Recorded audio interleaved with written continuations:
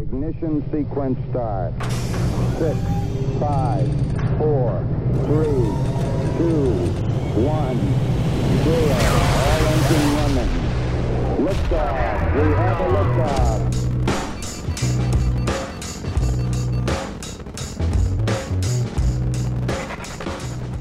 All right, welcome to the Launchpad Podcast. I'm Aaron, and Matt's out with his baby, being a good daddy. So I'm here, and I'm going to talk about something that Matt doesn't even like. Today, we are talking about Game of Thrones, and I have a special guest in the house. I have my brother-in-law, Brian Duffy. What's going on, Brian? How are you doing today? Oh, man, I'm doing great. So, yeah, today we're talking about Game of Thrones, and you are a huge Game of Thrones fan. I am. I check all the boxes. I'm a book nerd. I read everything George R. R. Martin's written for the most part, and deep dive on the show, Reddit threads, all of that good stuff. So, yes, I am apparently more well-versed than Matt is, and he's the one person in the world that doesn't like Game of Thrones. It's so funny. He's like, I'm not into like swords and sandals. And I have a clip that I'm going to play right now, which is my response to him. Come on, you're going to complain after that awesome action chase sequence that literally is going in two directions at once and then crashes into each other. It's like, what else do you want? It's super fun. That's him talking about the Matrix sequel, Matrix Reloaded. And to that, I just say, Matt, it's super fun. Game of Thrones is amazing. You have dragons. You have so much crazy violence. I mean, there's tons of nudity. It's awesome. I don't know why anybody wouldn't like Game of Thrones. So yeah, you read all the books. How many books are there? There are 5 books out so far in the Song of Ice and Fire series, which is the Game of Thrones show. But there are also some prequel, or they're not quite prequels, but they're novellas. They're short stories, which is kind of one character point of view, called the Dunk and Egg series. I've read those. And then there are some greater world books, like the Fire and Blood is the new one that just came out, I think around Christmas time, which is just the kind of the first history of the Targaryens. And then there's a World of Ice and Fire, which is the history of all of Westeros, which kind of explains the origins of the great houses and the whole world that George R. R. Martin built. So there's a crap ton of pages. There's so much information. It's like he wants to write everything about expanding the world without finishing the storyline of the story that everyone's interested in. That's right. There's still one more book that they're waiting on, right? Well, we're waiting on Winds of Winter, which isn't even the last book in the series. There's supposed to be 2 more books to finish off, but a lot of people, if you go down Reddit threads, are doubtful that that's how it's going to be, because it was originally supposed to be a trilogy, and then it was supposed to be 5 books, and now it's supposed to be 7 books, but who knows, because he keeps adding characters and points of view, and it keeps expanding. So people are really doubtful whether or not it's ever going to actually end. Oh my gosh. I don't think it possibly can end. And I think this is also going to be one of the first book series that its ending is completely influenced by Reddit. Like, I totally see George R. R. Martin like on a Reddit thread being like,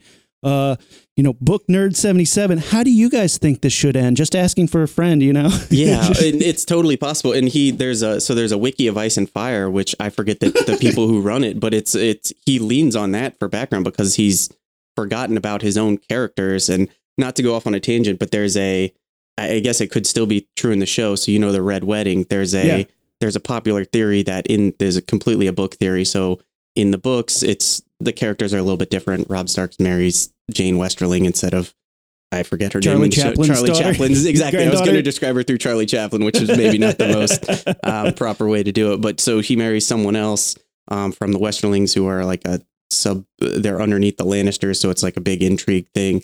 And she doesn't attend the Red Weddings. It would be insulting to the Freys, who obviously spurned them to marry her in the first place.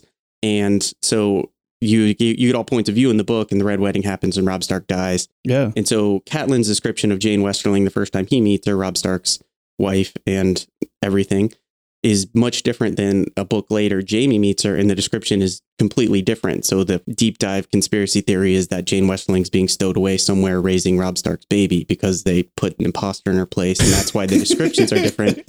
And so, but George R. R. Martin wrote the Red Wedding, and it was like a middle finger to everyone who thought of that theory, because I think what probably happened is just he forgot how he described her, because she's such a kind of, in the grand scheme of things, not an important character. Like, her plot device moves things along, but her description isn't important. And so he's just like, well, we're just going to put Robb Stark's wife there and just like literally stab her in the stomach to make sure people don't think that Robb Stark's hidden baby is going to be important somewhere. So ridiculous. And like, this is the sort of thing that happened with Lost, is like people figured out, they're like early on, the internet was like, oh, I bet they're just on purgatory or whatever. And the writers were like, no, that's not what happened. So they tried to do everything they could to prove the internet wrong. And then we're like, yeah, they're in purgatory. Yeah. Sorry.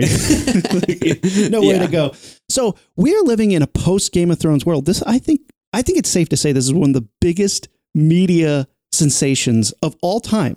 Like I don't know I don't know what the end viewership was, but I think up until this point, one of the ones that they always say is the MASH series finale was the most watched thing of all times. I think it's safe to say Game of Thrones beat it. And I also am glad that MASH wasn't around in the internet era. So people are like, that ending sucked. Yeah, that's true. I mean, I'm sure I've never seen MASH or a single episode in my life other than flipping through and realizing I didn't want to watch it and continuing to flip. But I imagine that, people would have had an issue with it and they just didn't have the same outlet to complain about it like we have today.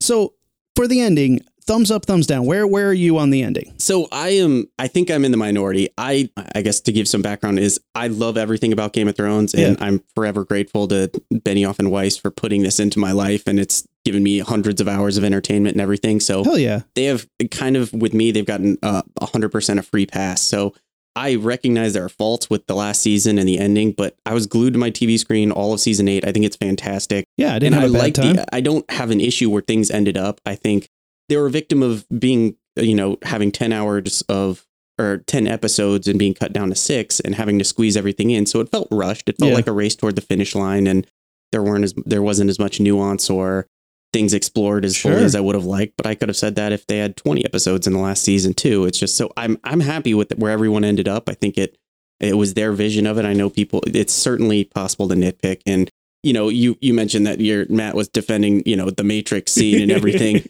I think, The Dark Knight Rises is still an awesome movie.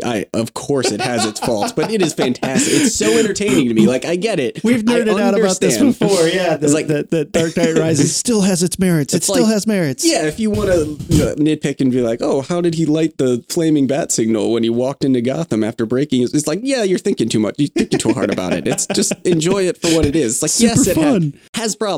What Super more do you entertaining. want? Exactly. Well, like Game of Thrones is one of those things, like I am totally on the same page. I have never read any of the books. I tried to read the first book and I was like, ooh, this is dry. Yeah, this is desert dry. So slow. But I've never read the books, but I've been so entertained with the show, and I would have liked a couple more episodes to just flesh it out more. But the ending was nothing that I didn't say, that's what we deserve. Yeah. That's what it was supposed to be. That makes sense to me. My only complaint, I have been such a hater of Bran because the whole time I'm like, you have not justified this character to me. And then you're making him king. And again, I will give it to them because it makes sense the way they explain it. But at the same time, all I've seen Bran do is roll his eyes back in his head and be like, see you later. And then peace the fuck out. And then Bran is like, you have this raven power. You can go into animals and you do nothing with it. Like there was a massive battle at your house and you didn't use animal powers to be like, they're coming from the west side. Go over there, guys. Well, if he can see the future, you didn't be like, yeah, Danny's going to burn all of King's Landing. We should probably stop that from happening. It's like, is he just manipulative to be like, well, then they're going to name me king. So I guess we got to let this happen. But I understand that completely. And Bran is, for fantasy people, I think people are really interested in his storyline, his powers. I think it's clear that the showrunners didn't care about Bran. They cut him out of an entire season. He was just there to be creepy. I mean, once he became the three-eyed raven, I think they were waiting for George R. R. Martin to put out more books maybe to figure out what to do with him because they didn't know how his powers would evolve or what he would be. And then they were like, oh, I guess we got to end the show. So we'll just kind of make it up as we go along. And they just clearly didn't care about him. So is he Professor X? Yeah, or exactly. Is he like, what kind of powers? Can he time travel? What's going on here? You had a great insight to why he looks so creepy in the show. Yeah. So I read this in an interview and I think it was either Sophie Turner or someone, but so Bran was, he has that dead-eyed look at someone and they go, all right, cut. And Sophie Turner, Sansa goes, Bran, what are you doing? You just really creeped me out, and probably addressed him by not his character name when she said it. And he goes, oh, I don't wear contacts and I absolutely need glasses, so I can't see you when I'm talking to you. So he's just looking at fuzzy shapes when he delivers lines, which is why he's got that dead-eyed 1,000-yard stare. Yeah, I just stare through you. I can see your past, present, and future, but I can't. It's all blurry. Yeah, they didn't know what to do with him. I needed one episode that showed me why he's worthy of being king. Yeah. Or like even just a psychic battle with the Night King, like that distracts him long enough for Arya to sneak up. Like all that would have been cool. They almost set it up because when the Night King takes his sweet ass time getting to Bran to actually murder him, they have that like weird look exchange where the Night King kind of gives him a sideways glance and tries to decide, before pulling his knife and getting got by Arya. They have that look like, oh, like they just have a weird visual exchange. Of course, Night King never says anything and it never turns out to anything. But if he was targeting Bran this whole time, you'd think he wouldn't take a slow motion 45-minute walk to get, 100 yards to him. And you think he'd just walk up and swipe at him like he did with the previous Three-Eyed Raven. Again, another character that I don't think they knew what to do with the ending. And again, it's not their fault, but at the same time, it's like the Night King, he's the biggest badass in the world. One knife stab kills him the end. And it was just like, I would have liked just a little bit more. And again, the ending doesn't, the results don't seem to be the issue. It's the time it took to get to them. If you had given me one episode to lead up to that, same thing with, the descent of Dany into madness. We all knew she was going crazy. Yeah, they set it up for seasons and seasons. It would have just been good to see. And I thought the way they could have set that up would be, I thought there was an easy setup they could have done where, while she's setting King's Landing ablaze after she quote goes crazy or whatever, you can see green fire from wildfire. I thought what Cersei would have done is when there's the scene where she's bringing all the small folk into the city and saying like, well, now she'll have to kill all these innocents, and she won't do that. And so I thought that Cersei had used her one trick card like she did in season 6 and set wildfire traps to where Dany is burning, strategic points and taking out all the scorpions, but it sets off a chain reaction of wildfire, and wildfire sets the whole city aflame. And you can see Cersei drinking wine on a balcony watching, being like, even though she's won, they're always going to blame her for setting the city on fire. Yeah. And that's what sets Dany off, knowing that like, no matter what I do now, people are always going to think of me as the destroyer. And that's what, tips the scales that way. It would have given you both. Yeah. And people could, even like Jon Snow and Tyrion could misinterpret it as she set the whole city on fire, even though she was kind of innocently trapped into setting the city on fire. So it gives her a little bit of leeway while also setting her over the edge and reaching the same conclusion, but a little bit more, it would make more sense. Provide the rock in the hard place and not just the like straw on the camel's back. It was just like such a snap decision. Yeah. But man, that face she made when she was like, I'm doing it. I was like, whoa. You could see the turn, and you could even, you could see it coming. You could hear the bells and see her being like, I don't care. And I thought there was some good insight in like after the episode, or maybe it was an interview I read with her where she said that she's looking at the Red Keep and hearing the bells and she realizes she's won the war. But I guess the explanation is it just felt hollow because of everything she had to lose to get it. And so it didn't mean anything. So she just wanted to burn everything. And that kind of makes sense. Everything she said makes sense. I love Show me that. Yeah. Show me that a little bit. Well, and they had that moment where she's like, what's up, nephew? Let's make out. And he's like, I'm good. And she goes, there's no love for me here. Yeah, so fear I guess it is. It's got to be fear. And that's badass to me. That's some straight up Frankenstein. If I can't inspire love, I will cause fear. Like awesomeness. And I just wanted a little bit more development. It's like they give you one scene that justifies everything. And that isn't development. That's laying a seed, but you don't give it any time to grow before you're like, hey guys, it's a tree. Let's chop it down. They tried to show, not tell, because you can read into, her advisors were taken away from her one by one by one. All of her friends that she's been with forever, Missandei and Jorah and everyone that she trusted was taken away, and Varys was committing treason, and Tyrion was constantly giving her bad advice, which we can go on a whole nother subtopic on. As soon as they ran out of George R. Martin stories for Tyrion, and as soon as they started writing him, Tyrion basically just keeps getting dunked on and, making terrible decision after terrible decision. He basically lost his superpowers of actually being smart once they reached the end of the books. But so she's supposed to lean on Tyrion, who keeps telling him terrible advice, and you could make an argument that he's trying to keep his family alive and not really help her, Tyrion is the writers. Yeah. The Tyrion, it became the embodiment of the writers. They're like, hey, we're trying to give you good advice and we're trying to give you a good show. And then everybody just shits on him for it. Like, no matter what decision he made, he's getting shit on. So he's like, gonna start drinking again. So I would say the most frustrating part about this final season for me is actually the backlash to it. And I think part of it is it's watched by so many people that it's examined under a microscope, and everyone's going to come out with a think piece on, what this means and what they're trying to show. Yeah. But like the people overreacting to like Dany, there were a bunch of pieces or a bunch of, tweets I saw. And, when during the episode, it's like, oh, well, this, this show's misogynistic because it shows that, women can't be trusted because they're all just crazy. And I'm like, come on. I mean, no one's taking one character that's a male and extrapolating everything that, extrapolating what he does and applying it to all males in the world. No one's saying like, well, this show just, it clearly articulates that all men in the world just want to reanimate the dead and create monsters like Qyburn. Well, it's just a crazy thing to do. And somebody was super mad. They're like, oh, all the strong women suddenly were crying weak by the end of the season, I was like, I don't know. Yes, you had an episode where everybody was super sad because all their best friends are dead. Well, I don't want to take away that, yes, we saw some of our strong characters have moments of weakness. I thought it was human, and I didn't think it took anything away. I mean, you could argue that Sansa won the Game of Thrones. She got exactly what she wanted. She's queen in the north. Yeah.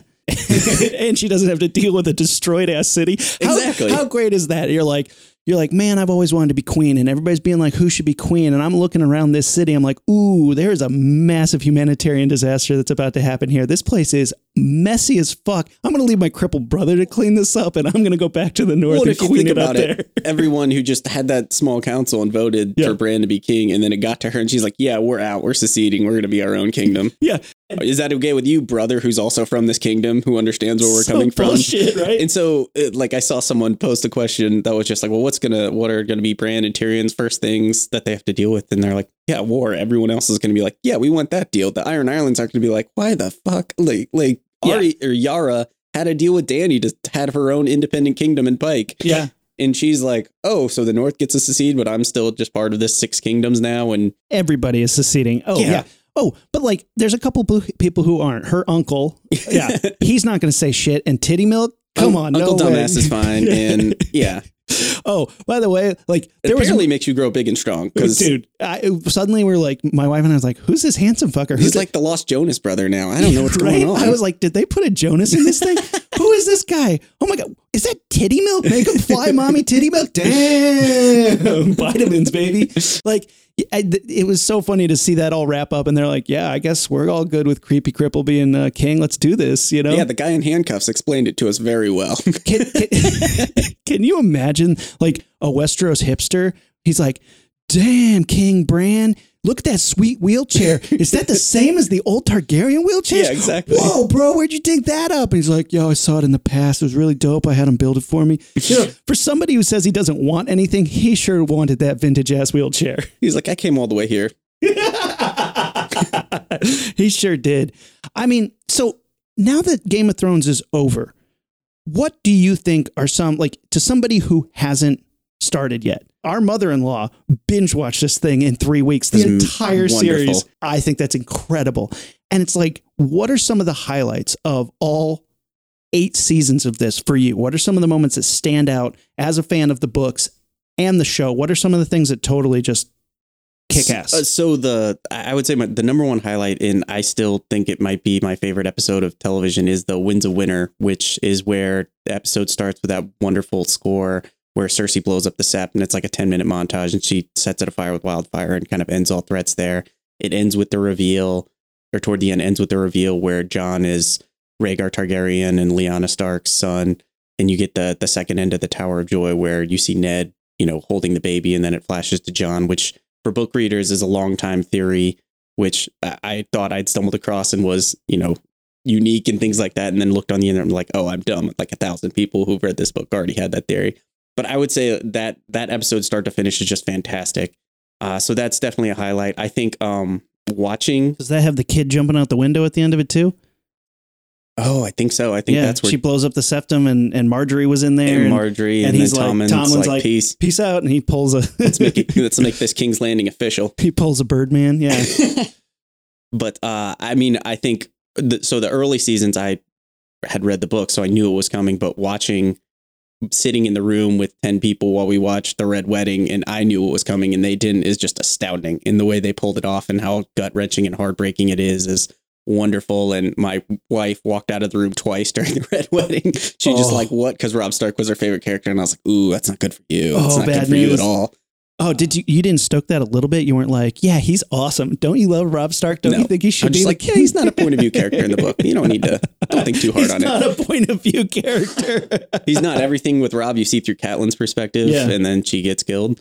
I'm trying to think what else. The fight between the Mountain and the Viper is great. Where they're fighting for Tyrion's life, and oh, it's so good. But I think there's so many scenes you can go back to. I think someone made a smash cut of so when Bran goes back in the past and he sees this sword fight between Arthur Dayne who takes on like 6 guys at once. Yeah. And then it cuts and then that Winds of Winter scene where you see the second half of it where Jon the baby is revealed.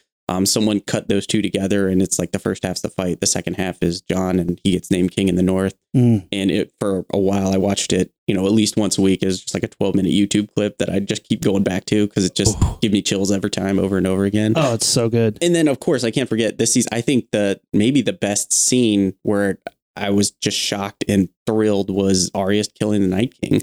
I think the score there is beautiful. Everything about it. Somehow they did the successful creative director maneuver of they made me forget about Arya. And I don't know how that's possible. They kept showing everyone that you would think would be the likely suspects. Like, oh, Dany's going to come save Bran, or Jon's going to come save Bran, but he's trapped by a dragon. Dany and Jorah are fighting for their lives. And the dragon's gone because it flew off with 1,000, whites on it. And I'd completely forgot about Arya until she's leaping through the air. And it shocked me. Oh, yeah, out of nowhere. And then I love that she pulled the same maneuver that... she switched hands that she used with, like she did with Brian when they were, fighting in the yard. Oh, yeah.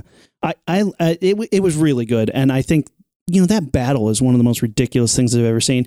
Yeah, it was really dark. I hear you. I get it. But it was that's a feat. Like, nobody understands. It was the longest battle ever filmed. Longest battle ever filmed. And do people not understand that, like, despite it being HBO, despite it being Game of Thrones, there's still a budget. Like, when you have all the Dothraki light their Erics and go riding out, and then, like, the Fireflies go out, it creates everything you want it to create. Like, you feel like, oh, damn, we're kind of screwed here. That wasn't effective at all. It's incredible. And it was one of those things that nobody has ever seen anything like this. This show has continually upped the bar. Like, up the bar. It started with Blackwater Bay. I had never seen a battle like that. That was wild. Incredible.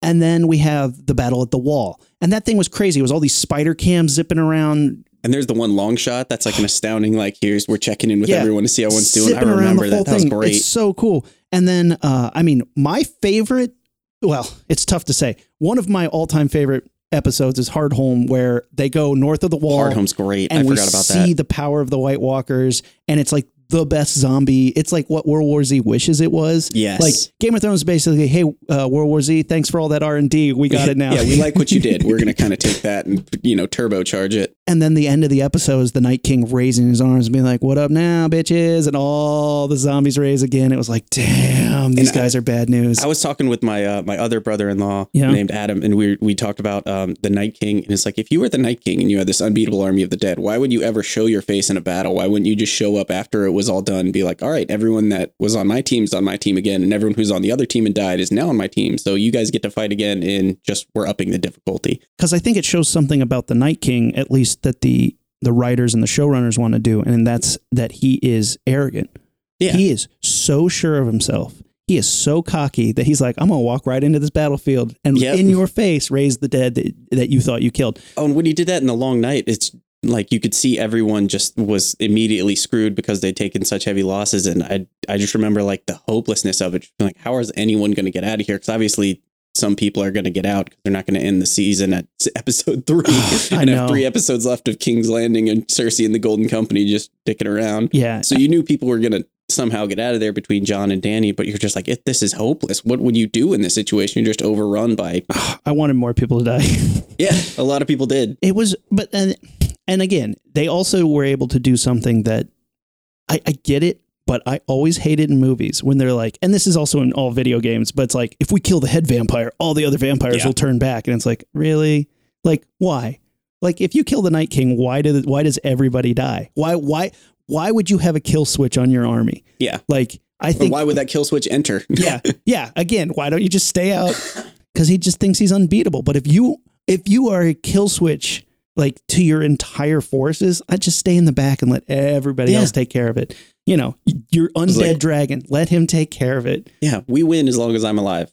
I'm not going to put myself in much danger. All right, guys, I'm going to hang out at this wall. It's nice and chilly. Catch you guys later. Bye. And when we talked yesterday about it, I told you a little bit about what I thought was going to happen. Oh, yeah. Lay this down, man. This is awesome. So I'm completely happy with the season. It didn't at all play out the way I thought it was going to. The ending was essentially the same as kind of where I thought people were going to end up. Right. But as far as how the Long Night battle was going to go, I thought it was very good misdirection. So the first 2 episodes leading up to the battle where, it ends at Winterfell and the army of the dead's there. And so if you start episode 3, what I thought was going to happen is I thought the Night King wasn't going to be there at all. I thought it was just going to be the army of undead in 100,000 against however many are at Winterfell. And so they're fighting there. And then I thought the twist was going to be that you see King's Landing and the Night King shows up with the undead dragon, and King's Landing can't do shit about it because they don't have any Valyrian steel. They have those huge scorpions that can take down dragons, but they don't have any dragon glass, so they can't hurt it. And so he just lays waste to King's Landing, and the Night King's the one that burns down King's Landing. And Cersei realizes, I've made a huge mistake and not trusted them, not going to fight north. And so the Night King trashes King's Landing while the army of the dead fights at Winterfell.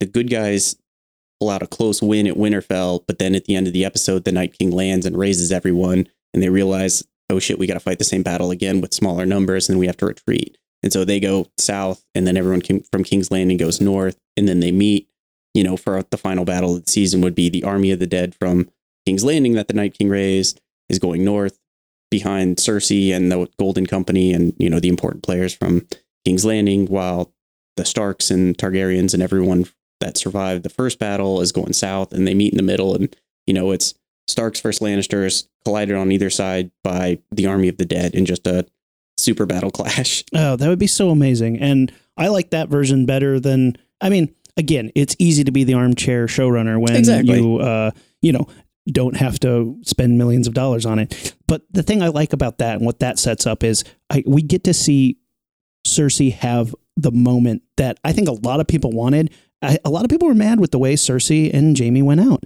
I'm okay with it because that's real life. We never get that in real life. And George R. Martin is very big on taking away expectation. Jaime's Prince Charming, who also pushes kids out a window and sleeps with his sister. Yeah. He's... And everybody wanted him to change. Everybody expected that he would go back and kill her or at least get justice. But he was like, no, I'm still in love with my sister. That's who I always will be. Yeah. Oh, man, which makes me think, well, he's sleeping with Bran. He's like, oh, man, actually, I really do miss my sister. I should go back and say hi. Gross. But in real life, once in our lifetime, we went out and Osama bin Laden, we got him, shot him in the face, we got him. It's like, that's not real life. Usually they're in their bunker and they shoot themselves in the face. Yeah. The bad guy never gets the just desserts. They end up in hiding in Brazil and then they die 30 years later. It never is clean. It's messy. It's unsatisfying. The way villains die is only in movies do we get that, got him moment. And it would have felt fan servicey, for lack of a better term. It wouldn't, like you said, it wouldn't have been necessarily real life as Game of Thrones could be, but that's how it's supposed to be. That's the first thing. This was kind of my first foray into fantasy novels, and I loved it because it wasn't, the greatest swordsman in the world can beat 100 people when he fights them. Yeah. It's still just like, if you're outnumbered 4-1, you're going to die because it doesn't matter how good you are. 4 people are going to get you. Well, and it doesn't matter what kind of hero you are.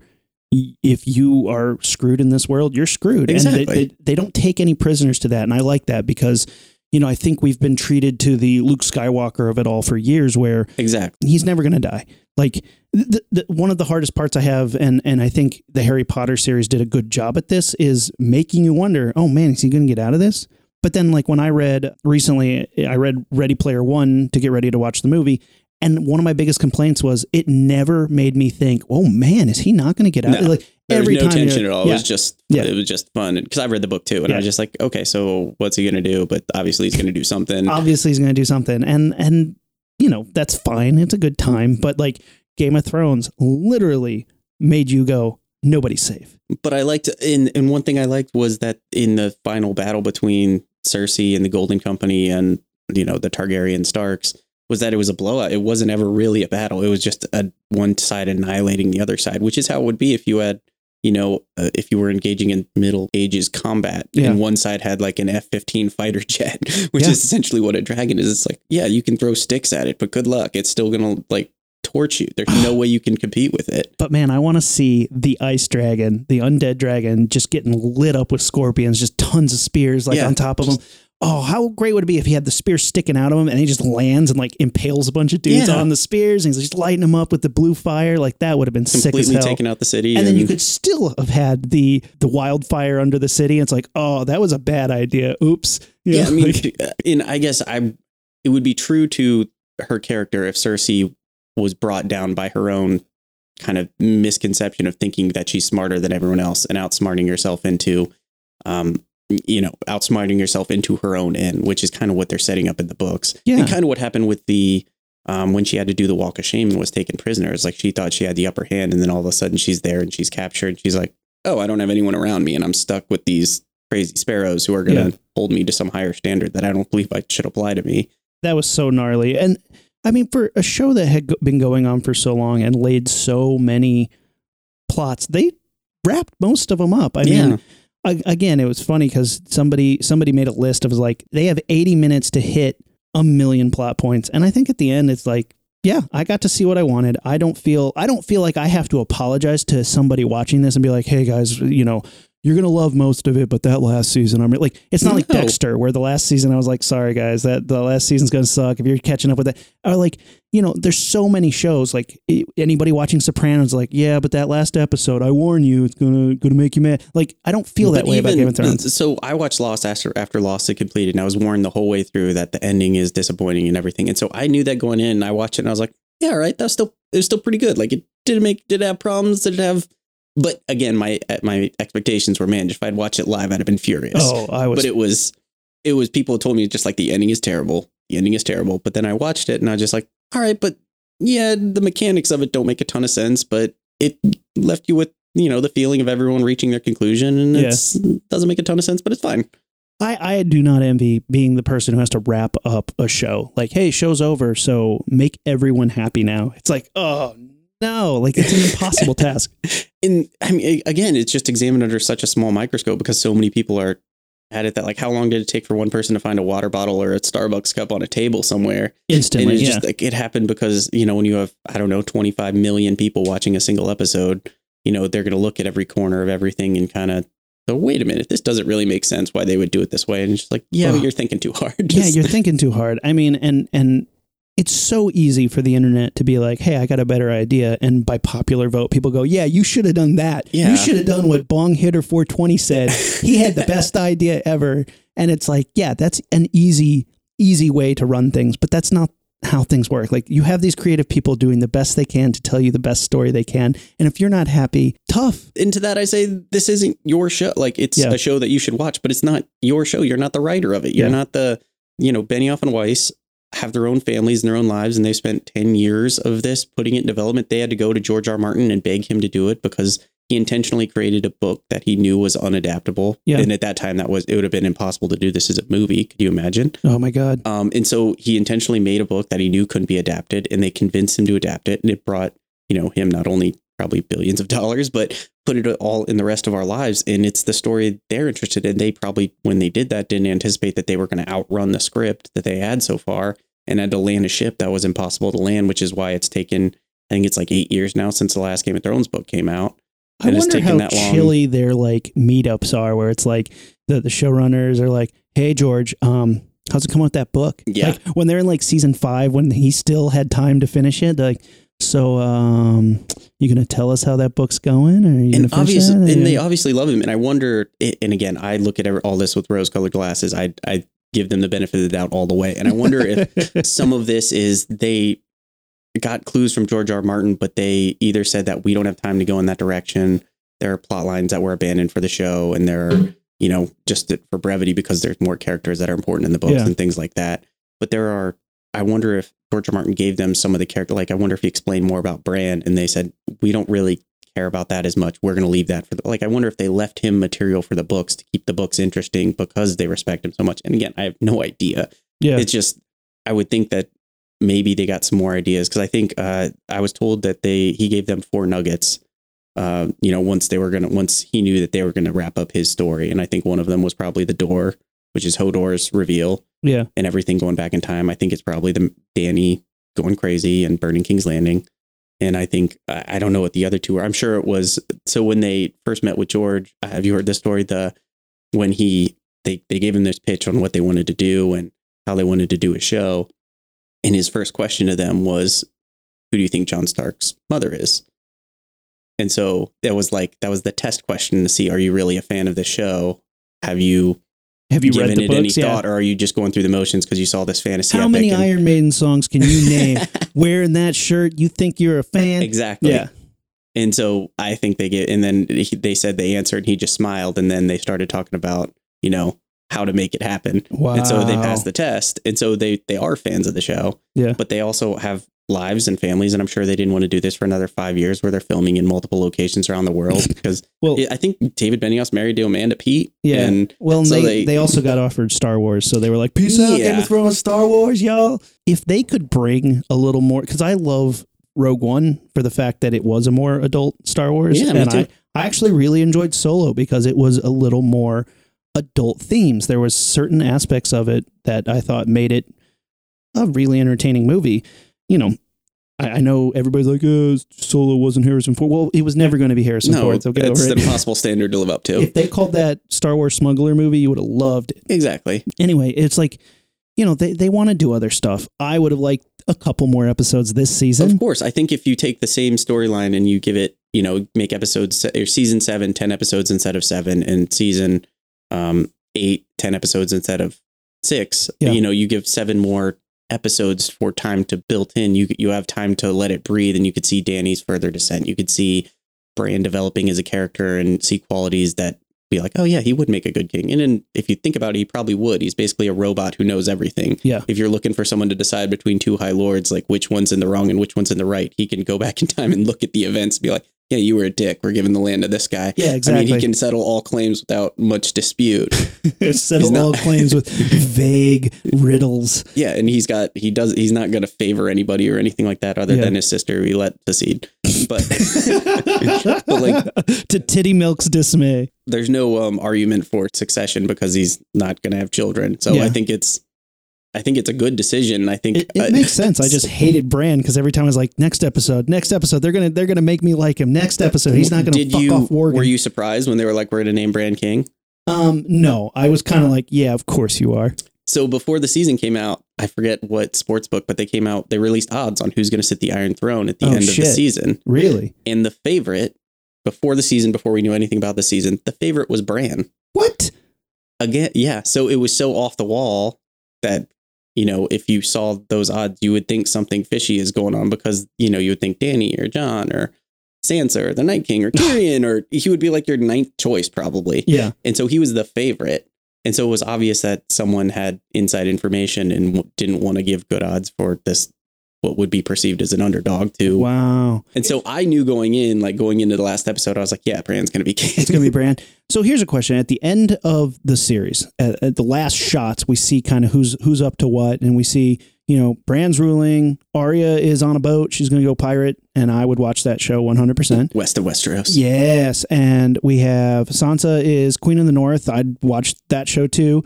But if it was like a funny comedy, it's like, dun, dun, dun, dun, she's Queen of the North. And then we see Jon with the wildlings going north of the wall. What is your thoughts on that? Is he leaving the Night's Watch and saying, fuck it, I'm going to go live with the wildlings? Who is the Night's Watch anymore? Yeah, right. What are they watching? They're all dead. Yeah, I mean, you could argue a couple things that he's going north of the wall to range because, you know, the Night's Watch sent rangers north of the wall. But I don't think there are any Night's Watch people left. I think they tidied it up cleanly by saying, like, let's send the Night's Watch back to Winterfell. There's no use guarding a wall that has already been breached.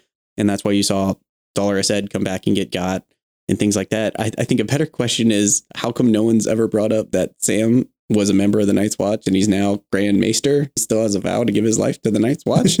Just like they kind of skip past that. Just like, well, you've got a kid now, so we're going to let you out. Like, sure, Bran can be like, yeah, I release you from your vow and things like that. There's an explanation, but you're supposed to live your life on the wall. And he just kind of skipped out on that. And no one batted an eye at it. Well, and I also bet Grand Maesters have also signed a vow of chastity or whatever. Yeah, sure. Poverty, whatever it is. I'm sure he's not supposed to have kids. He's not big on vows. He's good at finding loopholes. He's just George R.R. Martin in character form.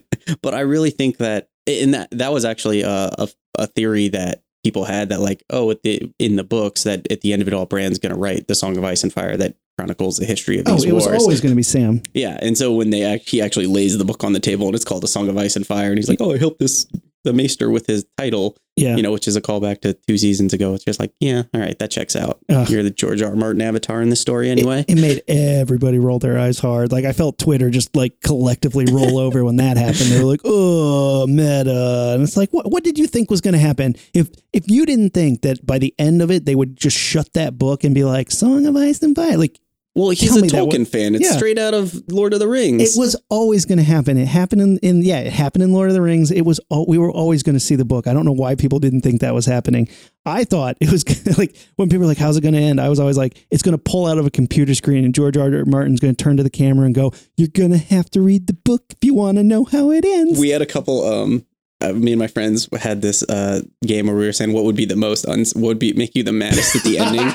And I think one of the favorites was at the end of it all, Bran opens his eyes and it's when he falls and he's just at the bottom of the tower in episode 1. And you're just like, that was crazy. So this all plays out and it's just a dream that he had, like St. Elsewhere. Oh, the St. Elsewhere ending. Hell yeah. People are like, yes, that would do it. That would make the internet explode. Sorry, I got off on a tangent. No, But that's hysterical. With John, though, I think he's probably going to go live with the wildlings. I don't know what the purpose of a Night's Watch is anymore unless there's the threat of the others is going to build up again and there's going to be another Night King in another century or whatever the timeline is. They didn't, like you said, they didn't really explain the purpose of that. But I mean, he just said there's always going to need to be a place for bastards and criminals. And it's like, okay, it's called jail or like something. Like, what else is it going to be? You know, I don't know. We're going to send him to an abandoned castle up in the north and then he's going to get to hang out. Like, it doesn't seem like a punishment for him. He's kind of like, oh yeah, I kind of wanted to go here all along anyway. And again, nitpicking, whatever. I think it ends up the same, but I would think that something that would have been more satisfying would be if he was confronted instead of it being like, oh, we're banishing you to the Night's Watch. If he was just like, if it was more of his decision, if John's was saying that I've told you 100 times I don't want the throne. I had to kill the woman I love to be in this position and I don't deserve it. I'm going north of the wall. That's where I belong. I'm renouncing my claim and going north. I think that would be a more powerful ending instead of being essentially talked into killing Dany by Tyrion and Arya and Sansa and then taking a criminal sentence to go where he probably wanted to go anyway. Oh, he was totally peer pressured. Everybody's like, kill your girlfriend, dude. Kill your girlfriend. It's like, she's my aunt. Even better. Just kill her, dude. Come on, do it. And he did. And then, he needed to make that decision. And I would have loved to see him and Grey Worm have just a couple clashes. I want to see them have, give me a few minutes of a fight with them. That would have been badass. And it's so funny because, he stabs Dany and then Drogon grabs her and flies off and whatever. But melts the throne. He could have just walked out and been like, oh, she flew off to go look at new lands. But big dumb John, walked out and was just like, yeah, I killed her. I killed her. Here's my sword. Put my hands. Drogon shows that he knows symbolism real well. He's like, I know symbolism. Yeah. I love the meme that's like sees the knife, just like pointy knife, bastard, and melts the whole throne. Like that's what assaulted her. Sets him off. Yeah, that's super. Never funny. Again. I think it wrapped up well. Again, all our nitpicky things. It's easy when you're hindsight and when you're behind a Twitter handle. It's easy to give the showrunner shit. But since we're in a post Game of Thrones era, like the biggest show ever on TV is done. What's next? What is your prediction for what are people going to latch onto next? Whether it's a show that exists or a show that should exist. Do you think people are tired of the sword and sandals? Do they need something else? Or are we still in that world where people would eat up another medieval show? I mean, I think it's a couple things. I think if we've learned anything from like the Marvel universe, people don't get fatigued with this stuff. And I say that, and I'm completely fatigued with superhero movies right now. Yeah, me too. I still have not seen Endgame. There's just so many that come out that I just can't keep up, and my bandwidth is only so much for what I can care about. Yeah. But I think, they're going to make the spin-off series, which is going to come out. I think people are going to immediately latch onto that and probably fade initially because hopefully they do a slow build like they did with Game of Thrones. If you rewatch season one is slow. It's kind of boring. It's interesting, but it's not great like that. But I think there's going to be other shows that people latch onto. Like, I think Amazon's got the Lord of the Rings series that's going to come out. I think, what's the show that's coming out on Disney Plus, the Star Wars show with, is it The Mandalorian? The Mandalorian. Yeah. What's the main guy? Yeah. That guy.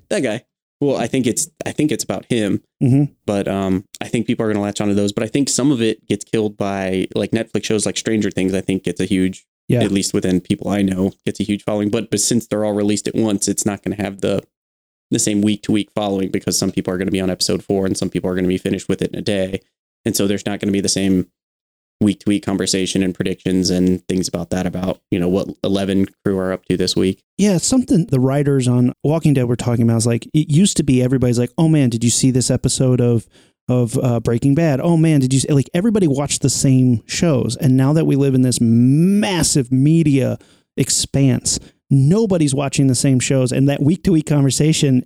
The Game of Thrones is one of the only shows that had that, except I couldn't do it with Matt. And it's because you had to watch, because otherwise it was going to be spoiled the next day. But when everyone's watching different shows, you're not having the, like if I don't watch, I watch almost nothing live except Game of Thrones, just because I'll watch it the following day and when I have a moment or something like that. But because it's not, we're watching, I don't know what's on HBO, like we're watching Chernobyl, but I'm not worried about logging onto Twitter and having Chernobyl ruined for me. They all die. Exactly. Spoiler alert. There's not the same there's not the same need to watch it at the same, watch it live. That's true. I mean, that was the thing, is it drew everybody to the couch Sunday nights, and anybody was like, hey, you want to have a barbecue Sunday night? It's like, hell no, you crazy Game of Thrones. Oh my gosh. But I mean, overall, I still give it a massive thumbs up. I think in a few years, once the hype dies down of it being over, nobody's going to care about the minutia of how it ended. It ended well. It gave you what you wanted. It told the story. And I think anybody watching it now is still going to be like, whoa. I mean, the Battle of Bastards, that is one of the coolest battles you will ever see. And this show gave me some of the coolest battles I ever saw. And it's like just the pinnacles of VFX, of acting, of just visual media. It is the pinnacle. I think before this, you have, the Hobbit series. Those movies were incredibly big and just that scope. And I think this is the next tier.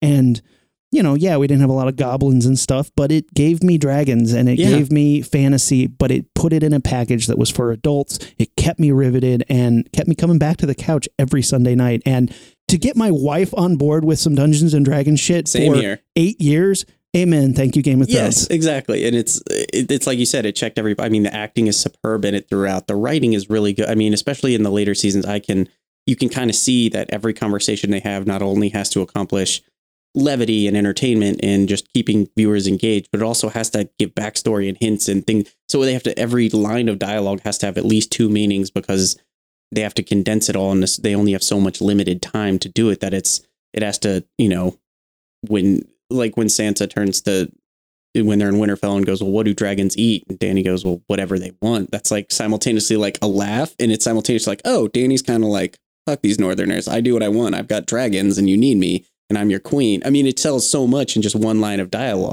That one line of dialogue, I was laughing my ass off because it was funny, but I also was like, what if she said something absolutely fucking ridiculous? Like taquitos. Now you have to build a microwave. You have to invent a microwave. Bran will help you figure that one out. And we need taquitos. Lots and lots of taquitos. It's like, what? I don't even know what that is. You're like, you'll love them. They're a little ahead of their time.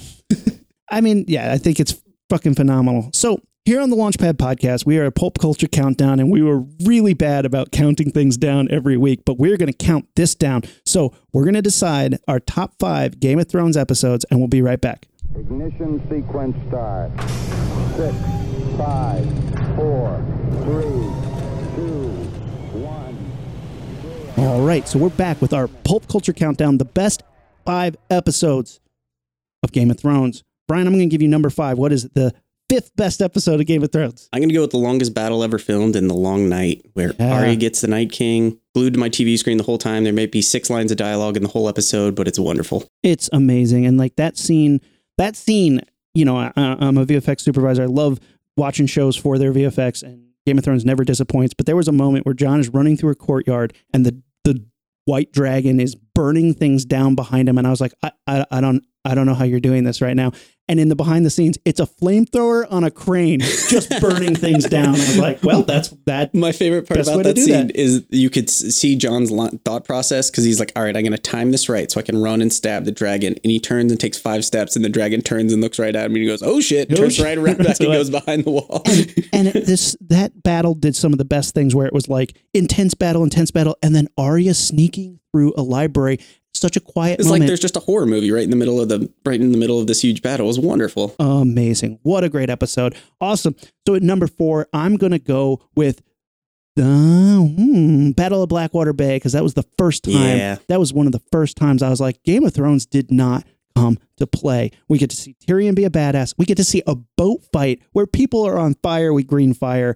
I was so on board with it. What a great episode. Really kicked off the series for me to the next echelon of like, yeah, I'm definitely tuning back in. Because up until that point, like it hadn't been super magic. Like it hadn't been, we don't even really have all the dragons yet. Yeah.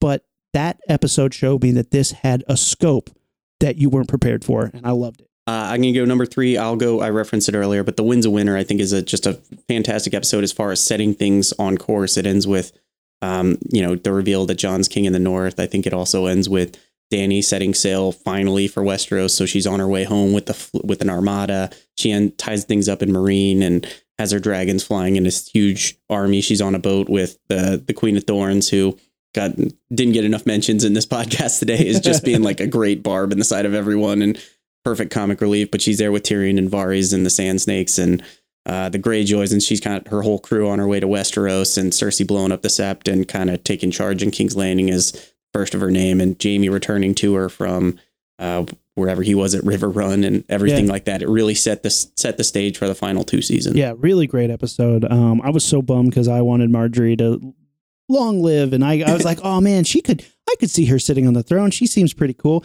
Boom, gone. Oh man. Badass VFX too. That was a great episode. That big explosion, that in the fire under the Sept as like the guy's like trying to blow it out and then it blows up. Boom. So cool. So at number 2, I'm going to give it a tie. It was so hard to decide between Hardhome, the giant, like one of the greatest zombie sequences you've ever seen on screen, and then the Battle of the Bastards, which next to the Long Night, the Battle of Winterfell, that thing is just an insane battle. The horses, the piles of corpses. When I was watching the Battle of the Bastards, you just feel like you couldn't breathe.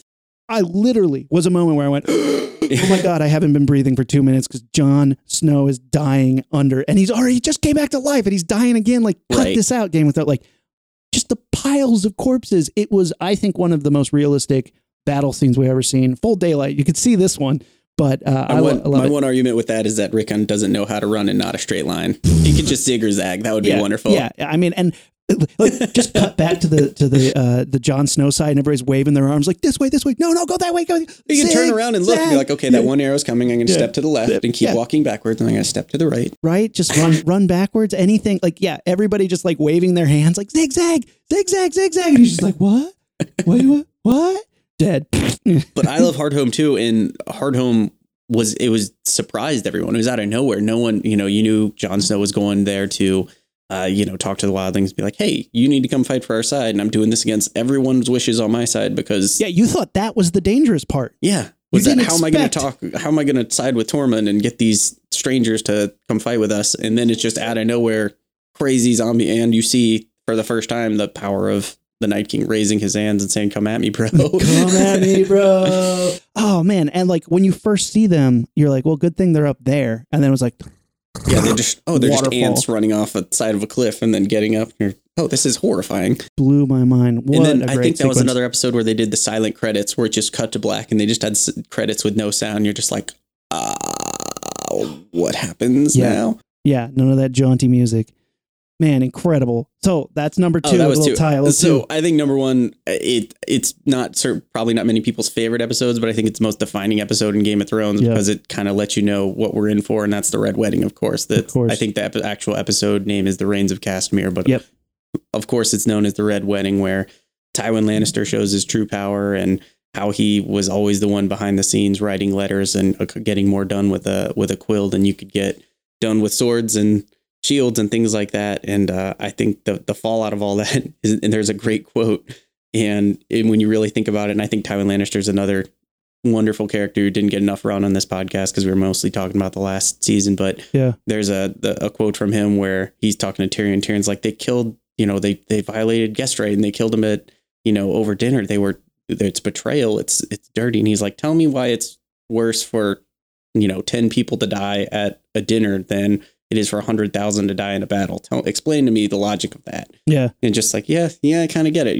You want to win and you're not the one stuck, holding the smoking gun here. It's all lands on the Freys, who are untrustworthy at best anyway. Oh, then they got Titus Andronicus so hard, baked his kids into a pie and fed it to him. Badass. But that episode, I didn't see it coming. I hadn't read the books. I had no clue.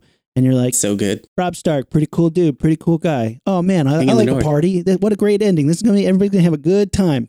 Dead. Oh, and George R. R. Martin, again, they do such a good job where he's like the scene before he's plotting. He's like, oh, this is how we can cripple them. We'll take Casterly Rock. We have this plan in place. This is how we're going to get the Lannisters. We're going to go west when they expect us to go somewhere else. And we're going to take Casterly Rock and take their homeland. And that's how we'll cripple the Lannisters and gain support. And so you're like, yeah, he's got a plan. Things are going well. And nope. You told me he gives Jon Snow a name. Like he legitimizes him. In the books, it's after Bran and Rickon, they believe, are dead because they believe Theon killed him when Bran and Rickon are on the run. So Robb thinks Bran and Rickon are gone, so he knows his legal heir right now is Sansa.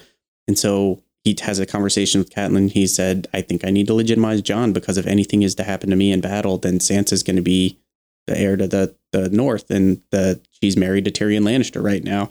So the Lannisters would hold the North and we'd lose everything.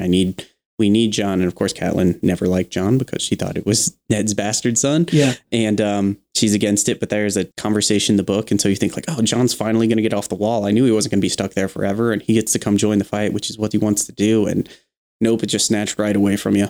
Oh, man. Brutal episode. Was that a silent ending, too? I think it had to have been. Yeah, it was. It goes with Catelyn screaming and then getting her throat cut and then just black. Just black. And yeah, I can't imagine it just be like, dun-dun-dun, dun-dun-dun, so I told you that in the books, it's even more awful. And I apologize for spoiling things for book readers, but I guess you know how it's going to play out anyway. But in the books, you remember Arya finally makes it back to Robb and her mother, and she's at the wedding. She's outside with the Hound, and they're getting ready to go in. Then they lock the doors, and they can't get in. Then they see all these Stark people getting killed, and Arya starts to run away. And the chapter ends with the Hound like running after her, and it ends with her saying the last thing she felt was the axe hitting the back of her head. And so you think she gets got too. You think Arya's dead, and Robb's dead, and Catelyn's dead, and everything. And of course, it turns out like the Hound just knocked her out with the back of the axe, and then carried her off because he knew she was going to do something stupid to try to save her family, and wasn't going to work out. So he got her out of there instead. But it's just so gut wrenching in the books that you don't even know what to do with yourself. Hundreds of pages before you're like, oh, she didn't die. And then like 100 pages later, it's another Arya chapter because the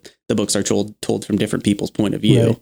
To wrap that up, what is your dream spinoff? I'm actually interested, and this is partially because I've read everything about the world that I can, so I know a lot of what happens. I think a Tywin Lannister story would be good about the rise of Tywin Lannister because he's got a really rich and interesting story about his dad was a pushover and kind of brought the family down, and he had to be ruthless and brutal and bring it back up, and also his relationship with the Mad King, who was handed the king, and there was a fallout, and the raising of his kids where he could turn a blind eye to everything that was happening between Jaime and Cersei and didn't know about it. I think that would be really cool. I'm actually, after this season ended, I would be interested in seeing something that takes place 100 years after this series. Just seeing something that is completely new, completely original. You can have references to the Fallout, to the Song of Ice and Fire and the Long Night, and just see, kind of hear how everyone's stories ended, just kind of in references from other characters saying like, oh yeah, Jon Snow became the king beyond the wall and,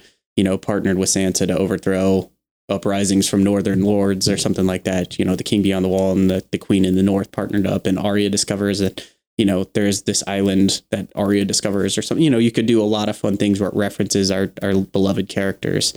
So I'd like to see something maybe 2 generations removed from where this story wraps up. I think that would be good. I mean, there's so many good stories about I think what they'll probably do, and they would be silly not to do it, are the Targaryen civil wars, because that would get dragons fight, dragon rider fighting dragon rider. And you see how Casterly Rock melted. Yeah. And you could see, see how Harrenhal gets completely melted, see how all of the, but you could show the books that I've read that are background on the world are all about, they're written from like a historian's perspective. They're not first person. They just kind of detail events. But it would be interesting to see how just like a everyday person in King's Landing is dealing with, like, every day there's a different dragon attacking the city. Yeah. And like, these cousins are fighting each other, warring for the throne. And there's so many cool, like, intricate stories. So I think that's probably what they'll do. And I would, of course, see that too. So I give 3 answers. Yeah. Because I think anything in this world is wonderful because it's such a cool. It's so rich. It's so rich in history and background, and everyone belongs everywhere else. And it's fun to do the deep dives and say, oh, wait, does the Martells and the Tyrells, they hate each other, right? Why is that? And, just different houses and why they've had a history of feuds and things like that.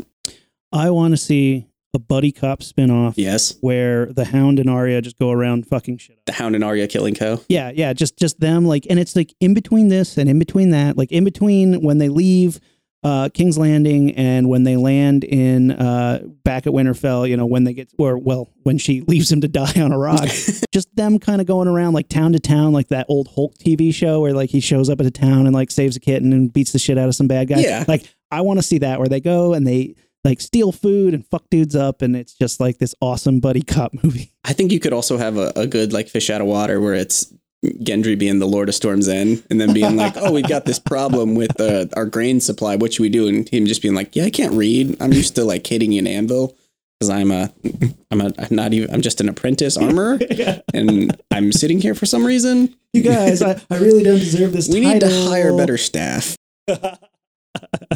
That would be hysterical. Yeah, I think there's so many great opportunities for spinoffs. But thanks for coming on the podcast, man. Oh, my pleasure. I can't wait to see where they go with it. I can't wait to find the next show that I'm going to binge on. I'm hoping His Dark Material is worth watching. Love His Dark Materials. I've read that series. It's very good. Going to be good? All right. I hope so.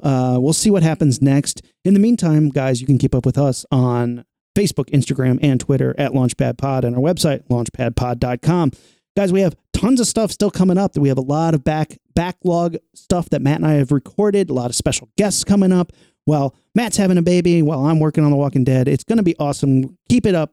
Let us know what you thought about Game of Thrones. Were you a fan of the ending, or were you one of those people who was like, no, it didn't end the way I wanted. It sucked. I hate it. Well, get on Twitter and tell everybody how much you it watched sucked. every second. Yeah, you watched every second. Yeah. Anybody who's like, I can't believe I wasted all 8 years of my life. It's like, you didn't waste shit. You spent all that time on your couch. You weren't going anywhere anyway. You were on Reddit the whole time reading about the theories. You were still going to be on the couch anyway. You didn't miss out on anything. So, Brian, we finish up the show with a secret high five. I'm going to show you how you do it. We come in aside, whoosh, then we turn our hands sideways like a rocket ship, and we blast off with a raspberry. You ready for this? All right, here we go. 3, 2, 1. Whoosh. Nice. Awesome. All right, guys, this has been the Launchpad Podcast, and we're out.